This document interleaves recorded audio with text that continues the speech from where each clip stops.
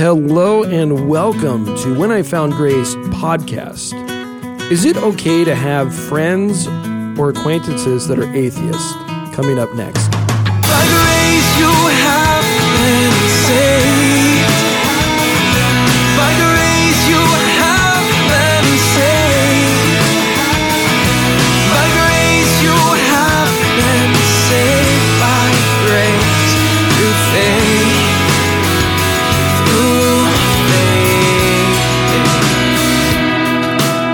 And welcome back to another episode of When I Found Grace podcast. So I'm excited to get back into it today. I apologize. Last week I was on a family vacation, and so I did not get a chance to record or to get a podcast up because then there are some other unforeseen events that happened to keep me away from being able to be here. But here we are back this week. And today we have a question that was presented to me, and I thought this would be a great one to cover for us today. The question was in this form. It stated this way: should I stay away from atheists, whether they're acquaintances, friends, or distant relatives? Now, that's a great question, I think, for anybody to present. Because for any of us, as Christians and believers, we need to be careful with the people that we surround ourselves with. Whether we're in the workplace or just generally our friends. The Bible tells us, it says, good morals can be corrupted by bad company. So it's imperative that we understand that there are things and situations that we place ourselves in that can have a direct effect on our walk with the Lord and a direct effect on our relationship and our faith. So how do we protect ourselves? And I think this is one of those questions that we see that so many times that, do we just block these people out, or how do we deal with them? Because blatantly, we're not going to get anywhere with them. It's pretty apparent because they're blatantly denying God and want nothing to do with him. So this is a great question. And now I'm going to attack it. I'm going to attack all three relationships, the acquaintances, friends, and relatives. That's in the question, it's distant relatives, but I'm just going to cover all relatives in there because I think it would be the same regardless of whether they're a distant relative or a relative. And I'll explain that here in a minute why it's going to be important. But let's talk about relatives. So first, relatives. Here's how I view it, okay? You cannot choose who you're related to. When you're born into a family. You're born into relatives. And you're going to have sisters, brothers, mom and dad, aunts and uncles that you can have nothing in similarities. You can be completely as far as the East is from the West when it comes to political views, when it comes to your faith and who you follow. You cannot choose who your family is.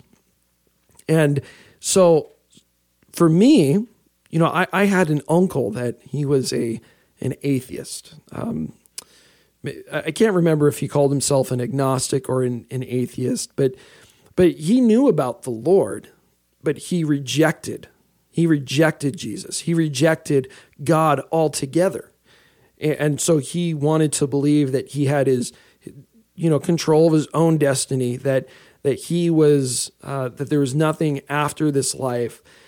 And so sadly, he died after procedure, after a heart attack, I believe it was about a year ago now. And so actually almost not quite a year ago, I don't think. I can't remember, but he did pass away. And, our family talks about, Is he with the Lord? Is he not with the Lord? Well, the only time that he would be with the Lord is if he gave his heart to the Lord before he died.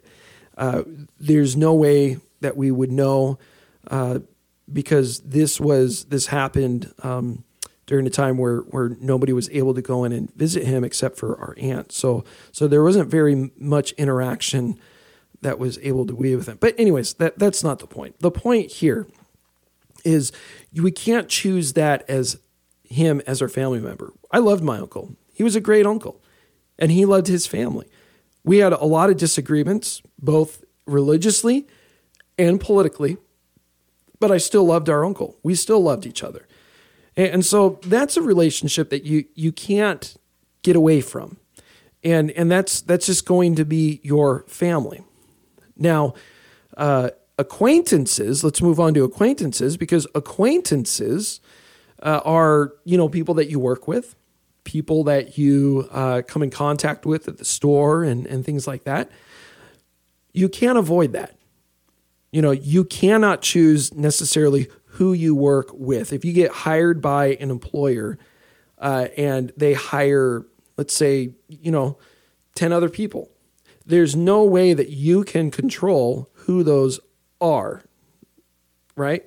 And so you're going to have to work with them, whether they agree with you in your faith, or they agree with you politically, or they completely disagree on all spectrums, and so you can't necessarily choose who your acquaintances are. When you're going to the store and you're checking out, you're going to be checked out by somebody that probably might be an atheist. They might not be an atheist. So you can't get away from that part of it. So those are the two groups that you can't really get away from, your family and your acquaintances. Now, where you can, actually, before we get into this next one, what I do want to say, because Jesus kind of hits on this a little bit. He's praying to the Father, John chapter 17. And he says this in John chapter 17. He says, I am no longer in the world, and yet they themselves are in the world, speaking to the disciples. And I have come to you, Holy Father, keep them in your name, the name which you have given me, that they may be one, even as we are. And then he goes on a couple verses down. But now I come to you, and these things I speak in the world, so that they may have joy, have my joy made full in themselves. I'd given them your word, and the world has hated them because they are not of the world, even as I am not of the world. I do not ask you to take them out of the world, but to keep them from the evil one. And then he goes on and says, they are not of the world, even as I am not of the world. So we know that we are not of this world, but we are in this world. And even as Jesus is praying for us, he says, I'm not saying that you take them out of the world, but Lord, that you would just keep them from the evil one, that you would keep them from the evil influence, those that want to lead them astray. And so that's Jesus' prayer for us. So it brings me to our friendships, because whether somebody is an acquaintance or a family member, whether distant or not, you get to choose who your friends are. Now, this can be your neighbor. It can be somebody at church. It could be a coworker. It can even be your brother or your sister, an aunt or an uncle. It can be anybody that you choose. I have my family, and I would consider, my brothers and my sisters, my friends. I love them. These are my friends. But, and then my cousins. I have some cousins that they're my friends. Other cousins I could care less for. Not to be mean, but that's just the reality behind it. And so I get to choose who my friends are. Now, Paul, he does talk about this in 2 Corinthians chapter 6. Paul says this, and most of you might know this, but he says this, do not be bound together with unbelievers. Or in some other versions, it says, do not be unequally yoked. For what partnership have righteousness and lawlessness? Or what fellowship has light with darkness? Or what harmony has Christ with Belial? Or what has a believer in common with an unbeliever? What agreement has the temple of God with idols? For we are the temple of the living God. Just as God said, I will dwell in them and walk among them, and I will be their God, and they shall be my people. Therefore, come out from their midst and be separate, says the Lord, and do not touch what is unclean, and I will welcome you, and I will be a father to you, and you shall be sons and daughters to me, says the Lord Almighty. Oh, I love that so much, because here it is. I think Paul makes it very clear here in Scripture. He says, look, do not be bound together with unbelievers. Now, we can apply this in several cases. The first one, and probably the most popular one, marriage. If you are unmarried, do not seek somebody that is an unbeliever, somebody that's not a Christian. It won't work. It's something that God wants you to stay completely away from. I do know people that have done this. They've married somebody that did not follow their faith. And it usually turns out you can make it work for the long term. But I've seen the hurt that has come from this. And most of the time, the person who is a believer usually sits there and just realizes that, boy, the person that I love most is not going to be in heaven with me. Now, there's a difference between somebody who has looking and marrying an unbeliever as they are a believer, and there's a difference between those who are unbelievers and one of them gets saved and the other one doesn't. Because Paul would tell us, okay, if that's the case, then he would tell you, okay, you who believe, remain with the one who is an unbeliever, unless they want to leave. If they want to leave, then let them. But if not, then you stay, and you can be a witness to them. So if you are married and you came to know the Lord and your spouse is not, stay with them. Okay? That's what Paul says. He encourages to stay with them unless they choose to leave. If they choose to leave, then let them go. But if they want to stay with you, let them stay, and you be the best spouse that you can be to that person in those circumstances. And in prayer, seeking to see them come to know the Lord. Absolutely. That is a wonderful, wonderful thing. But if you're if you're a believer seeking for an unbeliever, that's bad news. That's what the Bible says here. The other thing is in business relationships. Business relationships are usually a very tight. You have to have trust. If you are putting your trust into somebody with business or how they operate who doesn't know the Lord, you're setting yourself up for failure in that as well. Whether a business failure or if it's not even a business failure, a failure to walk away from the Lord or a failure to cause a lot of hurt and a lot of pain. You don't want those things. Again, this is a relationship that the Lord says through Paul here in 2 Corinthians, do not be bound together with unbelievers. Do not have this close relationship with them. And then lastly is our close friendships or friendships, period. Believers, Christians, brothers, sisters, we should have friends, people that we trust, that know Jesus Christ. That if we're going through an issue, that we can go to them and seek their advice, to pray with you, to get godly counsel. But if we have friends that aren't believers, then all we're going to do is we're going to get ungodly counsel from them. And it's hard because then we say, well, hold on a minute. Even Jesus was friends of sinners, wasn't he? And yes, that's true. Jesus was, but Jesus came into their lives, and see, Jesus infiltrated them.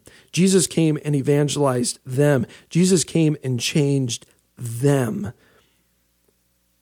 what often happens is people take this concept of Jesus reaching into other people's lives and thinking, well, I can be friends with these sinners too. And what I've seen is so many times are these people that thought that they can be friends with sinners and unbelievers. And then all of a sudden, instead of them having an influence, they're being influenced. Instead of them evangelizing these people, these other people are evangelizing them to follow the world. And I've seen a lot of Christians crash and burn because of these things. And so we need to be mindful, be careful about the friends that you have in your own life. Now, I'm not saying if your neighbor that lives next to you is an atheist, that you have to ignore them. No, you can engage with them. You can shovel their driveway when it's filled with snow. You can help them move furniture if they need help moving furniture.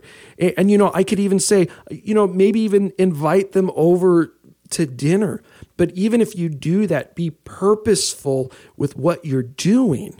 Don't just invite somebody over and have them and okay, well, we're just going to talk football, and they couldn't tell any difference between you and any of their other friends. That's where we're going to fall into trouble. That's where we're going to have a hard time. And so Paul is saying here, he says, do not be bound together with unbelievers because you have nothing in common. You have nothing in common. And you need to protect yourself and your faith, just like Jesus prayed. He says, Lord, I pray, don't take them out of the world, but Lord, protect them from the evil one. Protect them from them. And so that's what the Lord wants, is for you to be protected from falling away. He wants you to be protected from false ideas and ideologies that only cause hurt and pain and lead people away from Christ. He wants you to be a light in the world and a light. And so the only way that we can keep ourselves to be a light is by surrounding ourselves by other people and other Christians in close proximity and close relationships. And if there's somebody that you really enjoy and you really like that's not a believer, pray for them. Lord, I pray for this person, but you cannot put yourself into a close relationship with them until they know Jesus Christ is their Lord and Savior. It's a safeguard for you. It's a protection for you. And not only you, but it can be a safeguard and a protection for your family. So hopefully this has answered some of our questions, some of your thoughts and ideas about, can I have friends that are unbelievers or atheists? And I know sometimes it's not the answer that we want, but the Lord wants you to continue to follow Him with your soul, your mind, and your strength. By grace you have been saved.